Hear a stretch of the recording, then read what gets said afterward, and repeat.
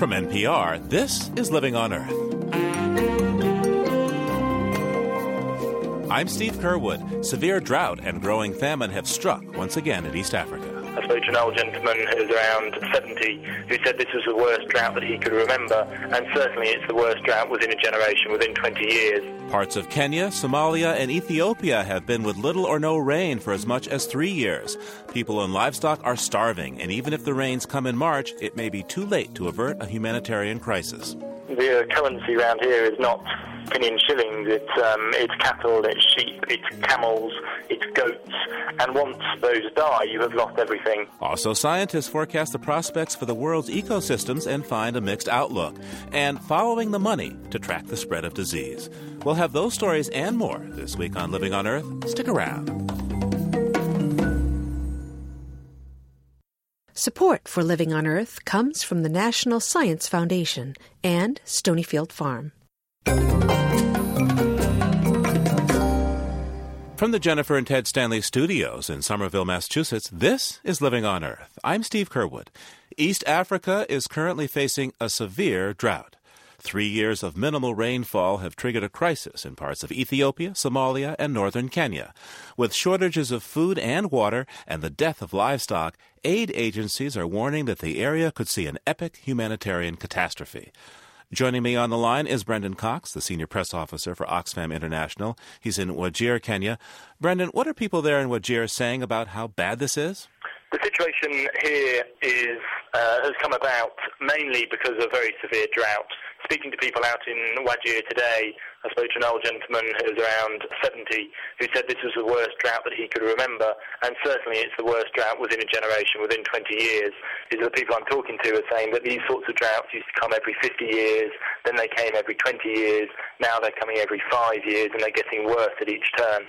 So that's meant that you've had massive failure of pasture. The animals are all dying. You've got about 70% of cattle that have died in Wajir already. I've been out today around several watering holes, and the area is just festooned with the carcasses of animals. Cattle have died, and they're thousands, tens of thousands. Sheep are dying now as well, and even camels are dying. So that's the scale of the drought. When camels are dying, you know that you're really into a very serious drought. The people in Wajir are nomadic. They're pastoralists, right? They raise their cattle and move essentially to find new grazing land. They don't farm. So if they're losing their cattle, it means they have no livelihood and no food. What will happen to them? That's exactly right. The currency around here is not penny and shillings. It's cattle, it's sheep, it's camels, it's goats. And once those die, you have lost everything. People don't have houses here. They certainly don't have cars or bank accounts. So their entire assets are their livestock. I went down to the cattle market today. The price of a cow now has dropped to around $3. Normally it's 10 times that at least. People are having to sell. They have no choice. They have to accept humiliating prices, or they have to accept the fact that their cattle, their sheep, their camels will die on the journey back. That means in either scenario, those people are going to be forced into poverty. And at the same time, a bunch of people can't even afford to buy those cattle, those goats at distressed prices to feed themselves.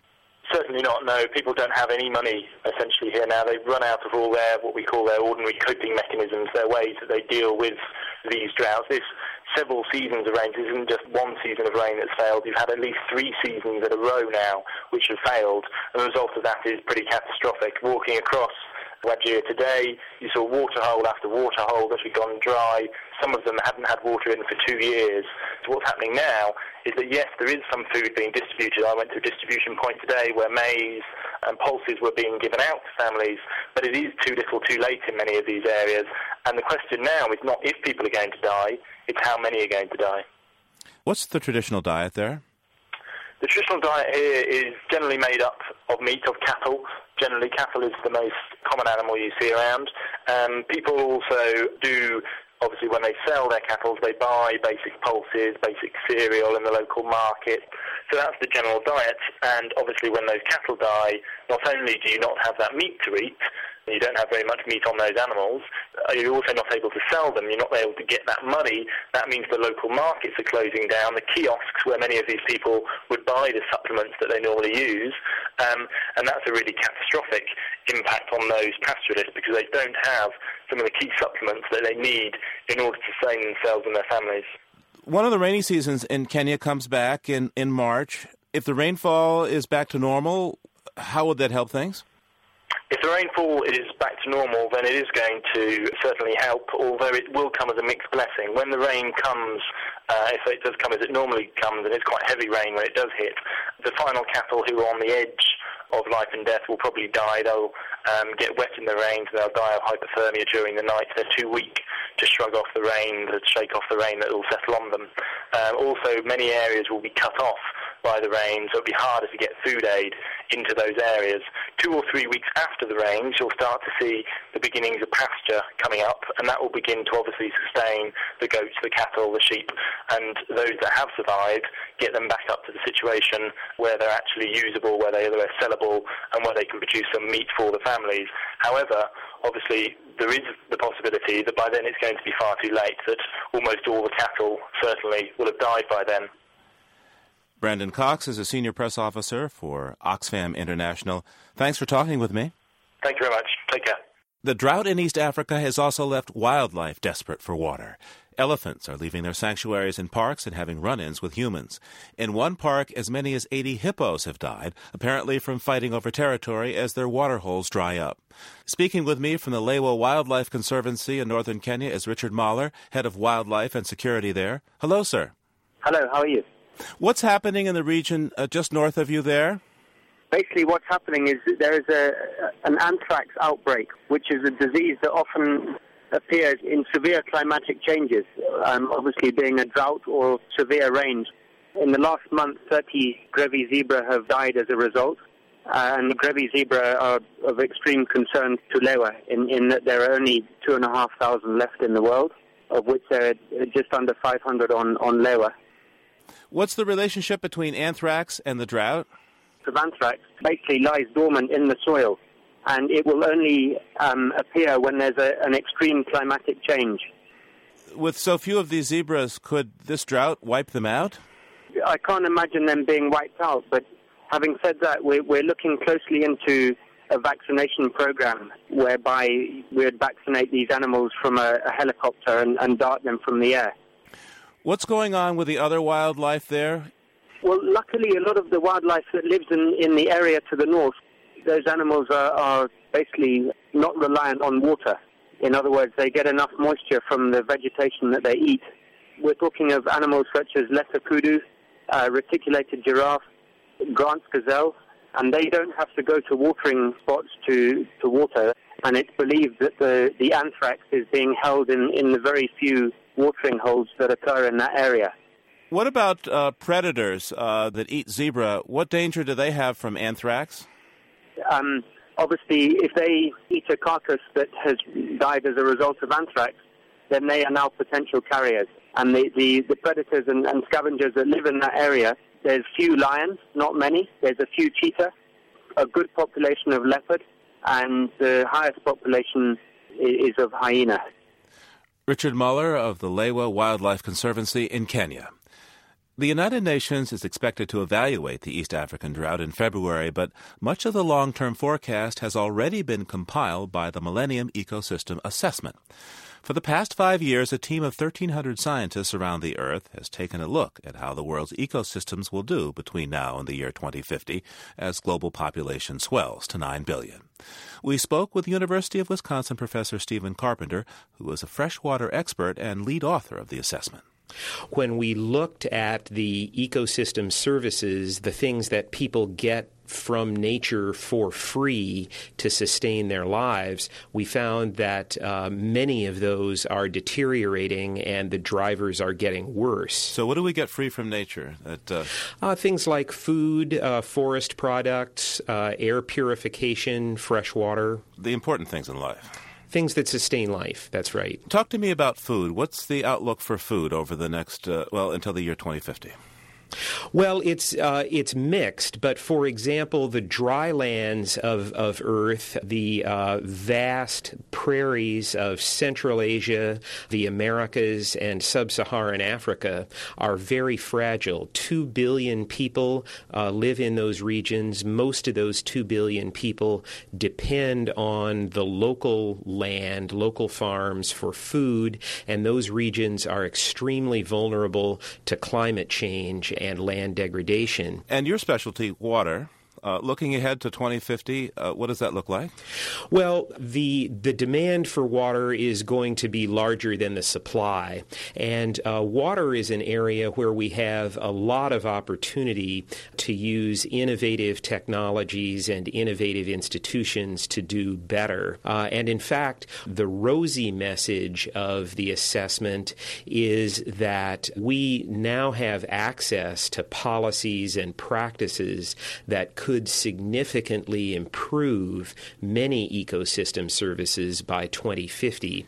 As scientists, you've come up with some policy solutions. For example, in your report, you suggest that we stop giving rich farmers subsidies. How would that work? The magnitude of agricultural subsidies globally is enormous, many billions of dollars.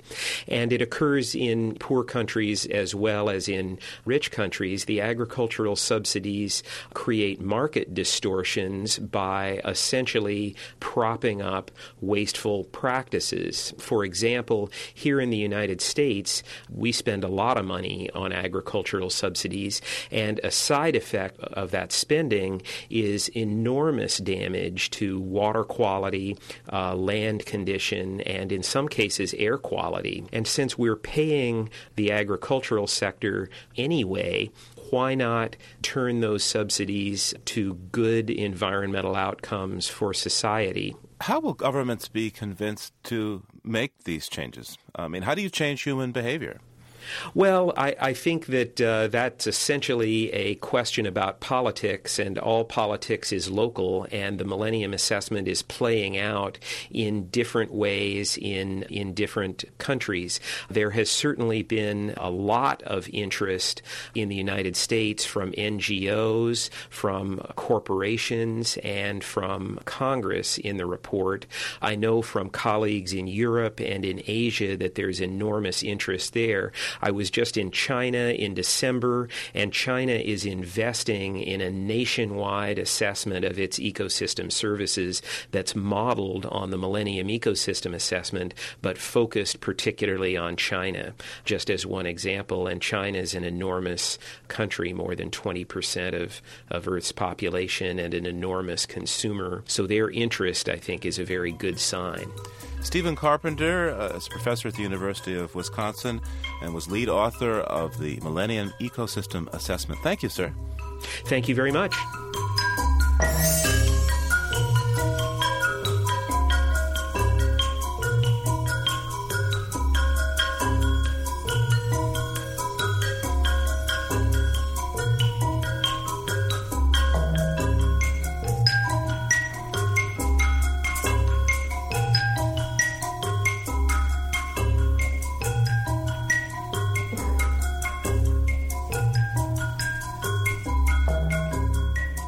Coming up, Ford tries its hand at the recyclable automobile. Stay tuned to Living on Earth. It's Living on Earth. I'm Steve Kerwood.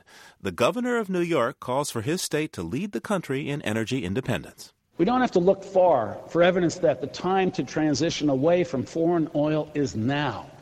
It is right there at the gas pumps and in our home heating bills. In his State of the State address, Republican Governor George Pataki proposed a plan to boost the availability and production of renewable fuels, such as ethanol and biodiesel, in New York. First stop, getting the service stations along the New York Thruway to pump tax-free ethanol and biodiesel, as well as low-carbon compressed natural gas. The new plan will also encourage clean coal technologies and offer incentives to expand the hydrogen and hybrid electric car market. Governor Pataki joins me from his office in Albany. Hello, sir. Hello, Steve. Nice being on with you. Well, thank you for joining us, Governor. Tell me, so how are you going to get ethanol into the gas pumps of New York State? Well, it's not just ethanol. It's biodiesel. It's compressed natural gas. It's having plug-in power where people can have hybrid cars that use existing battery technology, all of which would end or certainly reduce our dependency on foreign oil, result in cleaner air, and also a stronger local economy. What we are proposing, among many other things, is first to have an incentive program where we'll provide grants to service stations across the state if they will convert pumps to E85 or biofuel B20 or put in a CNG refueling station. We're going to direct that all of our thruway rest stops retrofit their stations to provide alternate fueled vehicles. And then we're going to encourage people to purchase the vehicles by giving them a $2,000 tax credit if they buy a hybrid vehicle. Let's talk about ethanol in particular. Where's all this ethanol going to come from for New York State? Right now, we have a plant being built in a converted beer brewery in upstate New York that are looking to create an ethanol plant, but anywhere it's produced in the world, mostly in the United States, mostly in the Midwest. But we're not just looking at ethanol from current sources. The new technology to me is enormously exciting is cellulosic ethanol.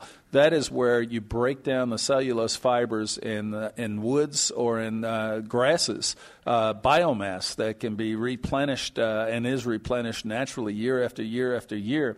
And preliminary indications are you can get 25 times the amount of energy out as the amount of energy that goes into producing the cellulosic ethanol. How much is it going to cost the taxpayers of New York to get this program going? Well, it depends on what you mean by cost. I'm a supply side economic conservative, so you get rid of the tax on alternate fuels themselves. Yes, the state is going to be taking a slight loss of revenue, but the consumer is going to be paying 40 cents a gallon less for their fuel. I think ultimately the total estimated cost to the government of this package is about $200 million. But the savings in terms of lowered pollution, less dependence on foreign oil, creation of jobs through the creation of technologies and the production of fuel sources here in New York would be a multiplier many, many times more than that. How many jobs are you talking about? Well, that depends on the success of the program. But ultimately, if today, in the upcoming year, we're going to send $250 billion overseas just to buy oil, and we can cut that in half, and I think we can do far better than cut it in half, then we're talking about hundreds of billions of dollars invested in the United States for jobs and products here instead of just sending it overseas and getting nothing in return. Governor, how soon, when I go onto the New York Thruway, will I be able to get, say, biodiesel or E85 ethanol or... I would love to see it this year. 200,000 people today have vehicles that could use E85 or B20 as they're currently configured. We have some CNG fueling sites across the state. I want to see us get more that have different types of facilities. So obviously it's not going to happen today, but we want to have the government policies in effect as quickly as possible. Governor Pataki, some people say you might be running for president. And if you were president of the United States, what would you do? First of all, I'm the governor of this state for another year, Steve, and I appreciate the speculation, but my goal in the next year is to do everything I can to continue to move New York State forward. Right, but that job isn't open until 2009, so... But with respect to national policy, it just seems to me, if government leads the way, the ingenuity of the American people, the entrepreneurism of the private sector, the creativity of our research and science community will allow us to solve these problems in a way that keeps those dollars here and keeps our air cleaner. George Pataki is the governor of New York. Thank you so much for taking this time with us today. Steve, good being with you, and thank you for having me on. So how would you like a car that burns a lot less fuel, has a non-toxic interior, and when it finally costs too much to fix, its maker will take it back? Those are some of the concepts behind the secret Paquette project of the Ford Motor Company, named after the original Model T plant. Ford quietly leaked the existence of the project to the press at the same time it announced layoffs of up to 30,000 employees and the closing of 14 plants in the years ahead. Necessity may be the mother of invention, or in this case, environmentalism, as Ford figures out how to compete with eco-friendly big sellers like the Toyota Prius. Tim O'Brien is Vice President of Corporate Relations at Ford and Director of the project. Mr. O'Brien, thanks for joining us. It's my pleasure, Steve. Let's talk about the business for a moment. Headlines recently have been filled with Ford's woes. The market for cars is changing. The economy is changing. And so I have to ask you this. Is the mission of the Piquette Project to save Ford Motors?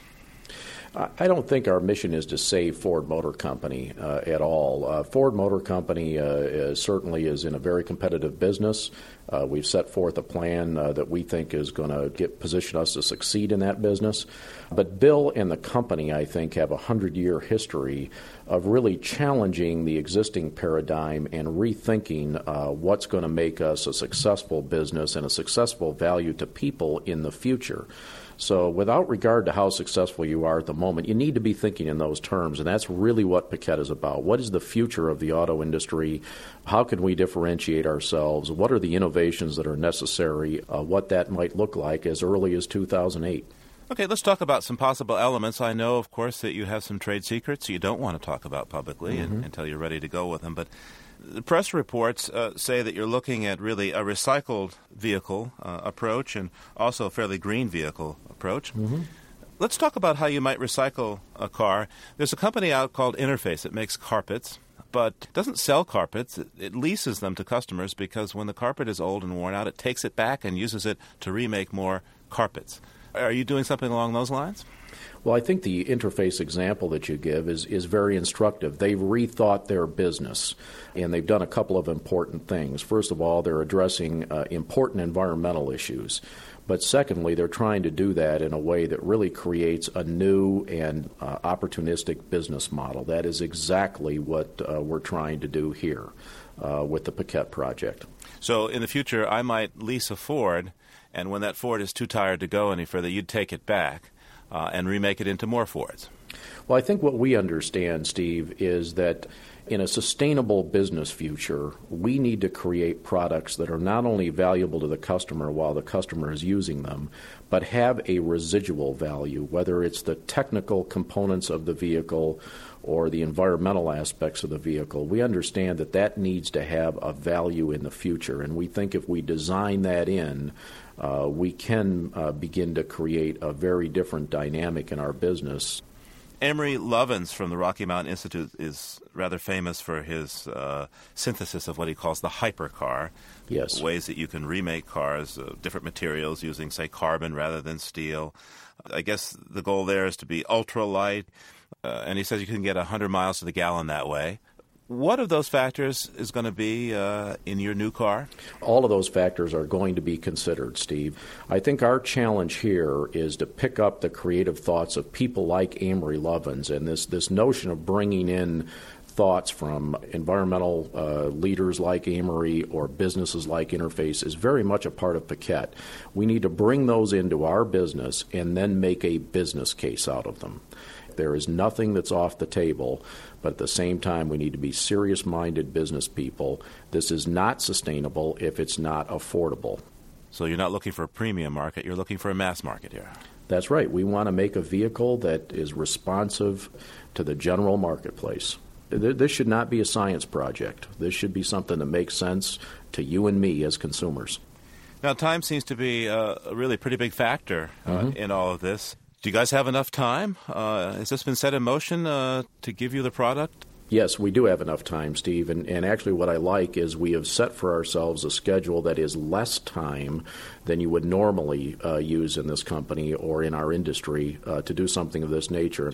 We have to do things differently if we want different results. And that's why I'm so glad that we're doing things like the Piquette Project. We are not approaching our business in the usual fashion. We recognize that the usual fashion won't succeed in the future. The Piquette is really a stretch opportunity to redefine what that future might be. Tim O'Brien is the Vice President for Corporate Relations at the Ford Motor Company and Director of the Piquette Project team. Thank you, sir. It's my pleasure, Steve. Thank you. Ford hopes the Piquette Project will be ramped up enough by 2010 to be able to put 250,000 hybrid recyclable vehicles on the road.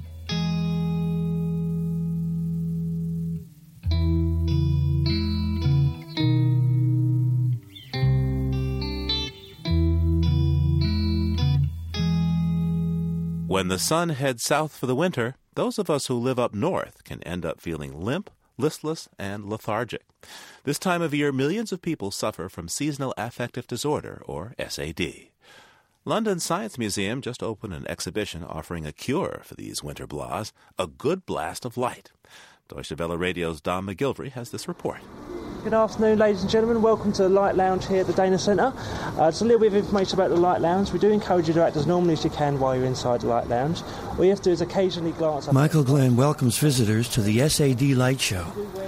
This is rather boring when compared to a light show at a rock concert. Instead of an intensely colored, wildly flashing experience, we have 4 bright, white fluorescent lights hanging from the walls of this small room.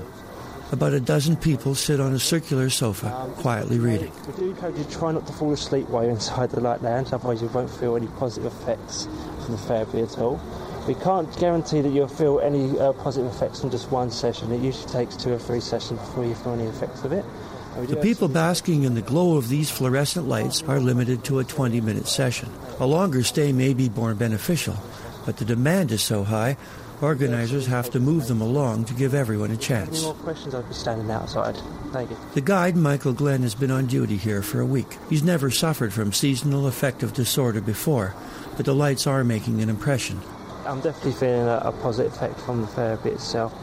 From working outside the Light Lounge, I do feel a lot more perky. I do feel like I've got a spring in my step somewhat. I'm here from 12 o'clock to 8 o'clock at night. Usually I won't be able to get to sleep until sort of 1, 2 o'clock in the morning because of that, because my body still thinks it's the middle of the day instead of the middle of the night. I'm feeling a lot more upbeat and a lot more happy than I usually would be feeling at work. It's a matter of chemistry. When we lose the sun, the pineal gland generates more of the hormone melatonin. And melatonin is a substance that makes us drowsy. In the winter, with the short days and heavy cloud cover, too many people become irritated, gain weight, and lose interest in pretty well everything except their beds. All they want to do is lay down and sleep. This therapy is based on the premise that if the sun refuses to shine, we can always switch on the next best thing, a strong light bulb. To gain the full benefit, all you have to do is park yourself beside a powerful, full-spectrum fluorescent light box for as little as half an hour every morning. The best of these sun boxes chop off the potentially harmful ultraviolet rays. We've had such grey, dull weather that I thought it'd be rather nice to have some bright light. Well, it's been very grey since Christmas. Margaret Marshall and her husband Ian are beaming on their way out of the Science Museum's light show. But I think it affects everybody, and everyone I talk to at the moment seems to be gloomy. The same as my wife, really. But I particularly suffer from dull libido and dull feelings and irritability in the winter. I didn't feel quite the feeling of elation about being out in the sun, but then I suppose you know this is only for 20 minutes. With the sun, you think, wow, this could last all day, you know. For thousands of years, the best advice doctors could give SAD victims was to take a long, long winter holiday in the sun. 20 years ago, scientists introduced light therapy to help solve the lethargy. Researchers are now taking a new twist.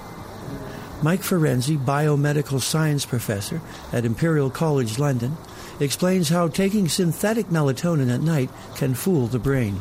Really what matters is the difference between the amount of melatonin at night and that in the morning. So if you were to take more melatonin in the evening before going to bed, then that would help you sleep. And then because there would be more melatonin in your body, the pineal gland wouldn't produce any more. And so by the time you wake up in the morning, the melatonin will have been destroyed, and you may wake up with less melatonin than if you hadn't taken any extra the night before. For some time, SAD sufferers had been advised to take St. John's wort to help lighten their lives. But as Professor Ferenzi says, physicians now realize this has been a mistake. This has been discredited. People have terrible side effects. Even though St. John's wort is a natural compound, it's a herb, all the people who have tried to use it for SAD have come to the conclusion it's not a good thing. People end up with allergies, with skin rashes and all sorts of problems with it. So be careful with St. John's wort. After the terrific success of the Science Museum's exhibition, some local cafe owners looking for innovative ways to increase business are considering installing the special lights to attract more customers in winter mornings. But some people are resisting the artificial goodwill. They think gloomy winters are part of the natural cycle, And when spring finally arrives, it's more enjoyable. It's something we can look forward to all winter.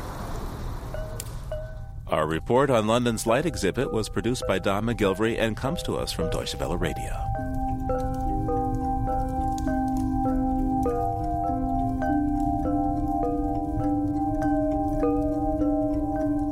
You can hear our program anytime on our website or get a download for your iPod or other personal listening device. The address is loe.org. That's loe.org. You can reach us at comments@loe.org. Once again, comments@loe.org. Our postal address is 20 Holland Street, Somerville, Massachusetts, 02144. And you can call our listener line at 800-218-9988. That's 800-218-9988. CDs and transcripts are $15.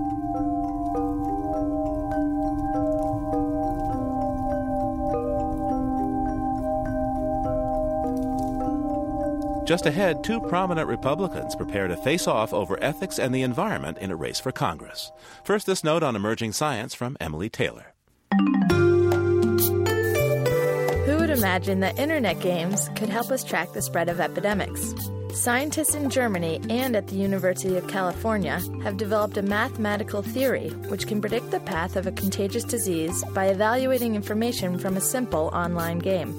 Where'sGeorge.com tracks registered dollar bills for fun.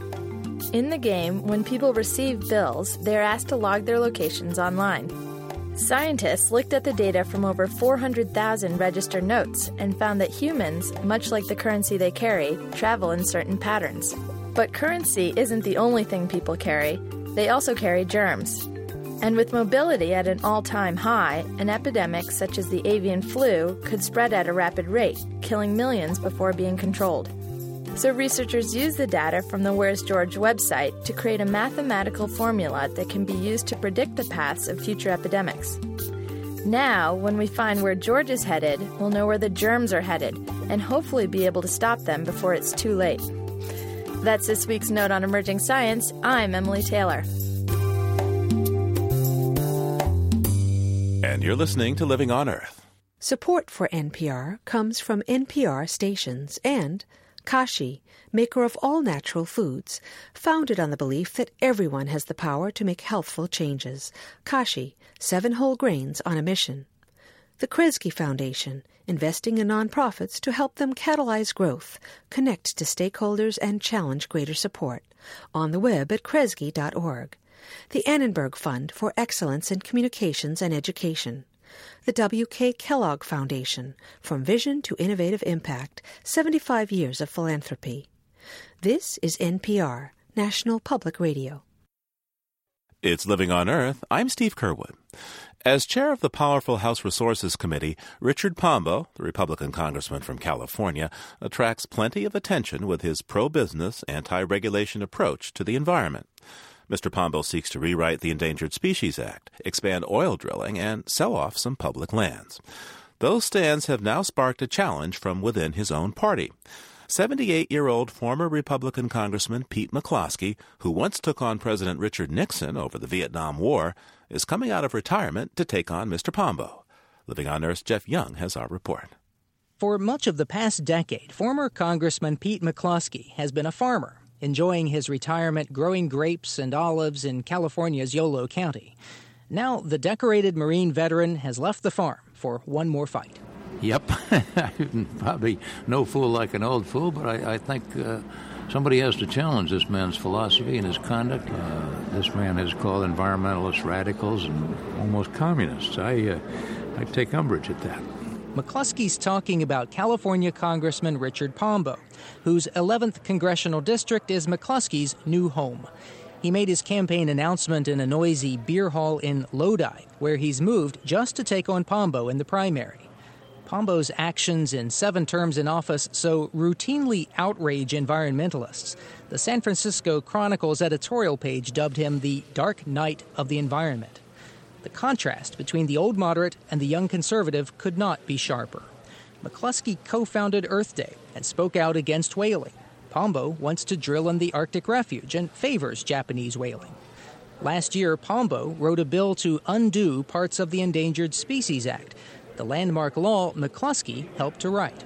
That act is listed now for 33 years. There's no question it could use some changes. But the changes that could be made should not gut the act. And this man has tried to literally gut the act. I have no problem running against him. Actually, running a campaign wasn't the original plan. Last year, McCluskey and a few disaffected Republican moderates formed something called the Revolt of the Elders to round up opponents for House members like Pombo, who are closely tied to now indicted former Majority Leader Tom DeLay. They couldn't find anyone to take on Pombo, so McCluskey is doing it himself. And I think Mr. Pombo has been corrupted by the power as chairman. I think some watchdog agency in Washington said he's one of the 13 most corrupt members of Congress. And I think even conservative Republicans might be embarrassed out here to have their congressman one of the 13 most corrupt in a town which is not known for lack of corruption. The nonpartisan group Citizens for Responsibility and Ethics in Washington put Pombo on that list of 13 for paying family members as campaign staff and taking campaign money from groups with business before his committee. Pombo is also under fire for taking money from convicted lobbyist Jack Abramoff and his clients, and then refusing to investigate Abramoff's dealings with Indian tribes. Pombo was unavailable for comment. His campaign spokesperson, Wayne Johnson, says Pombo has done nothing improper and donated to charity the money he took from Abramoff. Johnson claims the ethics complaints against Pombo are engineered by Democrats, and he says the same is true of McCluskey's campaign. We just think he's in the wrong primary. He really, truly ought to run as a Democrat. You know, that's who's behind this, is the Democratic Congressional Campaign Committee. We know that, they know that, and if Pete McCluskey doesn't know that, he's the only one. Pombo is equally unapologetic about his environmental record. In this interview on energy issues last year, he said he's been singled out for criticism because he wants to increase energy supply. We are doing something different. We are taking issues that have been on the table, that Congress has been debating for 30 years, and doing something about it. And that people that like the status quo, that are dependent on the status quo, don't like it. And you have the special interest groups that are out there that are screaming about it because they don't want us to do anything. You can't go to the deep sea. You can't go to Anwar. You can't go to the Rocky Mountains. You can't do oil shale. Everything that's proposed, they're opposed to. Several national environmental groups have targeted Pombo this year and are already active in his district. Sierra Club National Political Director Kathy Duvall hopes voters in the conservative Farming Valley will give more thought to conservation issues. I think McCluskey getting into the race is going to draw a real distinction around these issues. He really wants to draw the distinctions between moderate Republicans who represent the values of citizens of California versus the extreme actions that Pombo's been taking. But most political observers don't take McCluskey's challenge seriously. Alan Hoffenblum tracks state political races for the nonpartisan California Target book. Hoffenblum adds up Pombo's incumbency, campaign money, and recently redrawn district boundary, and concludes McCluskey's chances are somewhere between slim and none. But the question is not whether he wins the primary, but what percent of the vote that he gets. And how he does in the primary, there are going to be a lot of people looking, and that could be a strong determining factor as to whether or not a serious Democrat can win in November. Hoffenblum says if McCluskey gets as much as 30% of the primary vote, it's a sign that Republicans are unhappy and Pombo could be in trouble. For Living on Earth, I'm Jeff Young in Washington.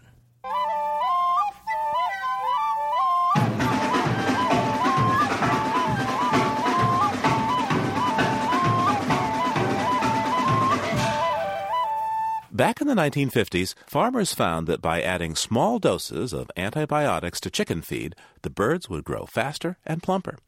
And with the rise of factory farms, the antibiotics helped prevent disease. But science now shows the widespread use of these drugs in animal feed can make them far less effective for humans, as germs develop resistance. 4 of the country's top poultry producers recently announced that they will no longer use antibiotics unless birds are ill or directly threatened with illness. Under pressure from major buyers, including McDonald's, the chicken business had already started reducing the use of drugs, with Tyson Foods, the largest producer, recently cutting antibiotic use by more than 90%. Joining me is Karen Florini. She's a senior attorney with the advocacy group Environmental Defense. Welcome to Living on Earth. Hello. So, Karen, Tyson, which is the country's largest producer of chicken, says that less than 1% of their birds now contain antibiotics, but The companies have been scaling back for a few years. So what's the news here? This is the first time there are actually numbers coming out saying how much of the specific antibiotics that particular companies are using. It is important to note that these are self-reported, unverified data, so it's not entirely clear how various companies are using certain terms. There remains a real need for consistent and verifiable data to be publicly reported so that we all understand just what the numbers mean.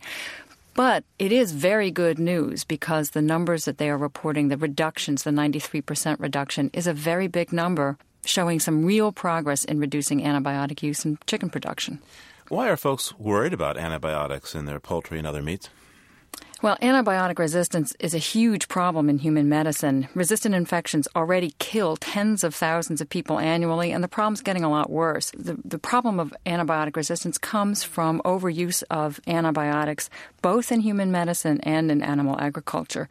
And it's clear that vast quantities of antibiotics are used in animal agriculture. Why are U.S. chicken companies making this move now? To what extent is this tied to marketing, concerned about sales, consumer resistance or acceptance? There's been more and more attention being paid to the vast quantities of antibiotics that are getting used in agriculture and more public pressure coming to the chicken and other meat producers saying, this is not something we want. Organizations such as the American Medical Association, the National Academy of Sciences, many others are on record as saying it's not smart to be using antibiotics this way. Public concern about the practice is then increasing, and the companies are hearing that and starting to make movements away. Tyson deserves a lot of credit for scaling way back on its antibiotic use, as does Purdue and Goldkist and Foster Farms. We'd like to know what the practices in the other chicken companies are so that it's clear to what extent there is still a lot of antibiotic use going on there. What do groups like yours, Environmental Defense, and other advocates on this issue recommend be done?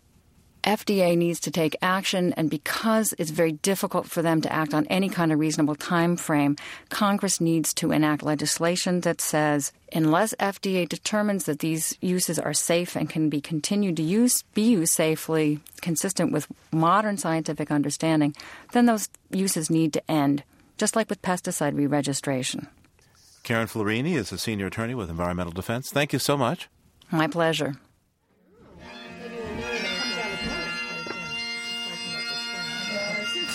Such a great party. People around the world raised glasses of Scotch whiskey, recited poetry, and ate haggis recently, all to honor Scottish poet Robert Burns. The author of such works as Auld Lang Syne and My Love is Like a Red, Red Rose was born on January 25th back in 1759, and his popularity endures. Historians say that's because, unlike his contemporaries, who wrote in more formal prose, Burns wrote like he spoke, in the Scottish dialect of the time. This made his poetry accessible to rich and poor alike. Vermont Public Radio's Nina Keck reports on a small group of Vermonters who like to think that their annual Burns dinner is not too different than parties the poet himself might have attended over 200 years ago. Jim McCrae and Lynn Ruther both raise sheep in central Vermont, and both share a love of Scotland. So it kind of fit when the two friends decided years ago to try to make a haggis and celebrate Robert Burns with a small dinner party. The night's a special night, and it developed over 10 years. And I think it's because we all encouraged each other to do the things that we love to do. Lynn loves to cook and loves to be the host. I love the poetry. I think Robbie Burns would enjoy it.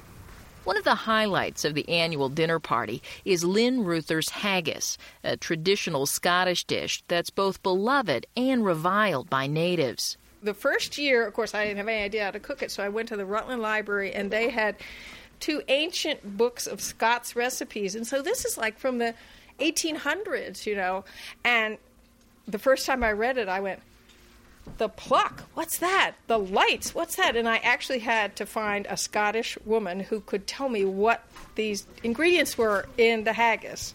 The pluck turned out to be the sheep's heart, lungs, and kidneys combined. The lights are the animal's lungs.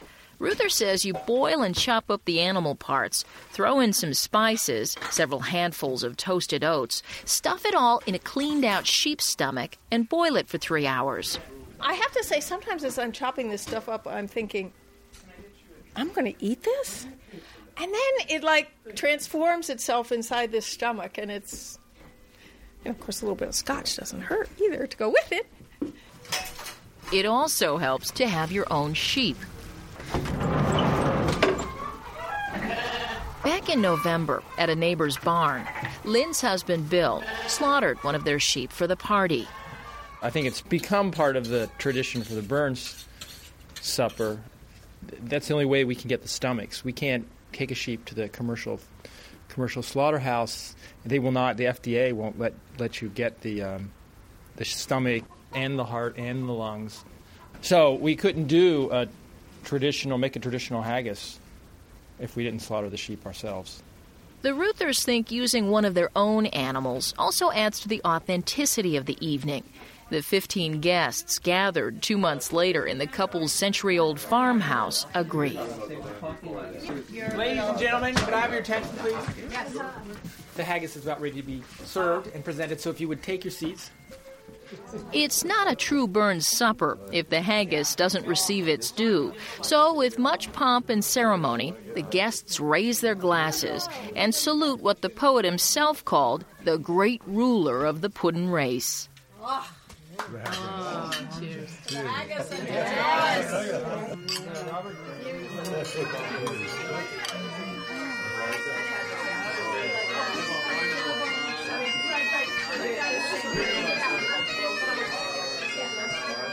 This is an evening of history and tradition, of poetry and bawdy jokes, of kilts and Scotch whiskey. It's a party that harkens back to a time when people were more connected to the land, the elements, and each other. Guests at the Ruthers bring homemade cheeses and bread, homegrown turnips, potatoes, and greens, as well as bottles of homebrewed beer to share. John Peterson, a high school history teacher, revels in the tradition of it all. Resplendent in a formal kilt, he raises his sword and, with a twinkle in his eye, theatrically launches into one of Robert Burns' most famous poems, the Ode to the Haggis. Fair fire on his sonsie face, great chieftain of the puddin' race. Upon them ye take their place, pinch, tripe at them, but well worthy are ye o' grace, as langs me arm. Didn't quite catch that? You're not alone. But if you're like most people at a Burns dinner who don't speak antiquated Scots, you sit back, raise your glass at the appropriate moments, and savor the theater of it all. His knights, the rustic labour dight, and caught you up with a leady's slight, trenching your Goshen entrails bright like on a ditch, and then, oh! Guest John Hartman says the laughter, music, and drama are what make this party so special. One of the reasons that we celebrate him around the world is it was very much a part of the culture of Scotland in Burns' day. The lively exchange of ideas, conversation, the goings-on in an active social environment. And he lived in an incredibly social environment where people did entertain each other. And this dinner is really about those traditions. Our ancient crown lies in the dust, and the devil bid them store it, and write their names in his black book, to give the Whigs the power o'er it. With the holidays over, and the days cold and short, this Burns dinner is a deep, dark winter celebration of life and art, one these guests look forward to every year. God help us when the royal heeds are hunted like a mocking. For Living on Earth, I'm Nina Keck in Chittenden, Vermont. You're just a pack of traitor loons, you'll do no good at all. Doon the law, the Whigs will fall, all go topsail-teedy, and the craw, the raven, and the rook will fly to the woods around my dearie. Doon the law, the Whigs will fall, all go topsail-teedy, and the craw, the raven, and the rook will fly to the woods around my dearie.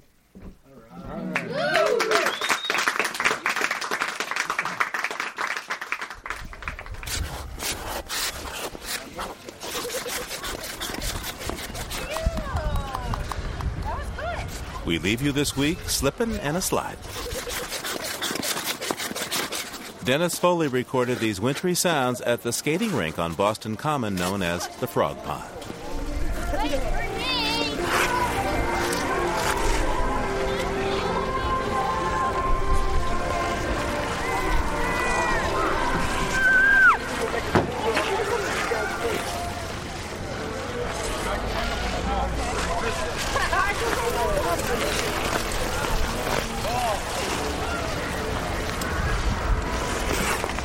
Frog Pond skaters, attention Frog Pond skaters.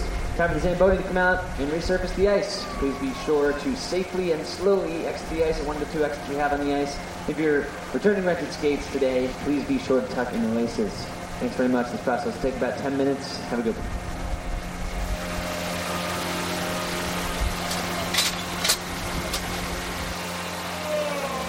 Living on Earth is produced by the World Media Foundation.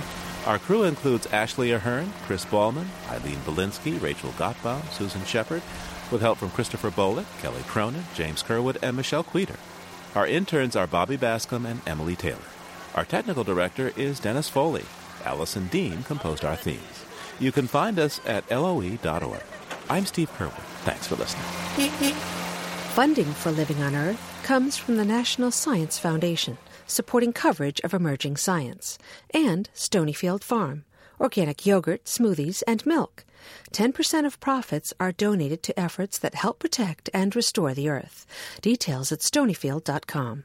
Support also comes from NPR member stations, the Ford Foundation, the Oak Foundation, and the Saunders Hotel Group of Boston's Lenox and Copley Square hotels, serving you and the environment while helping preserve the past and protect the future. 800-225-7676. This is NPR, National Public Radio.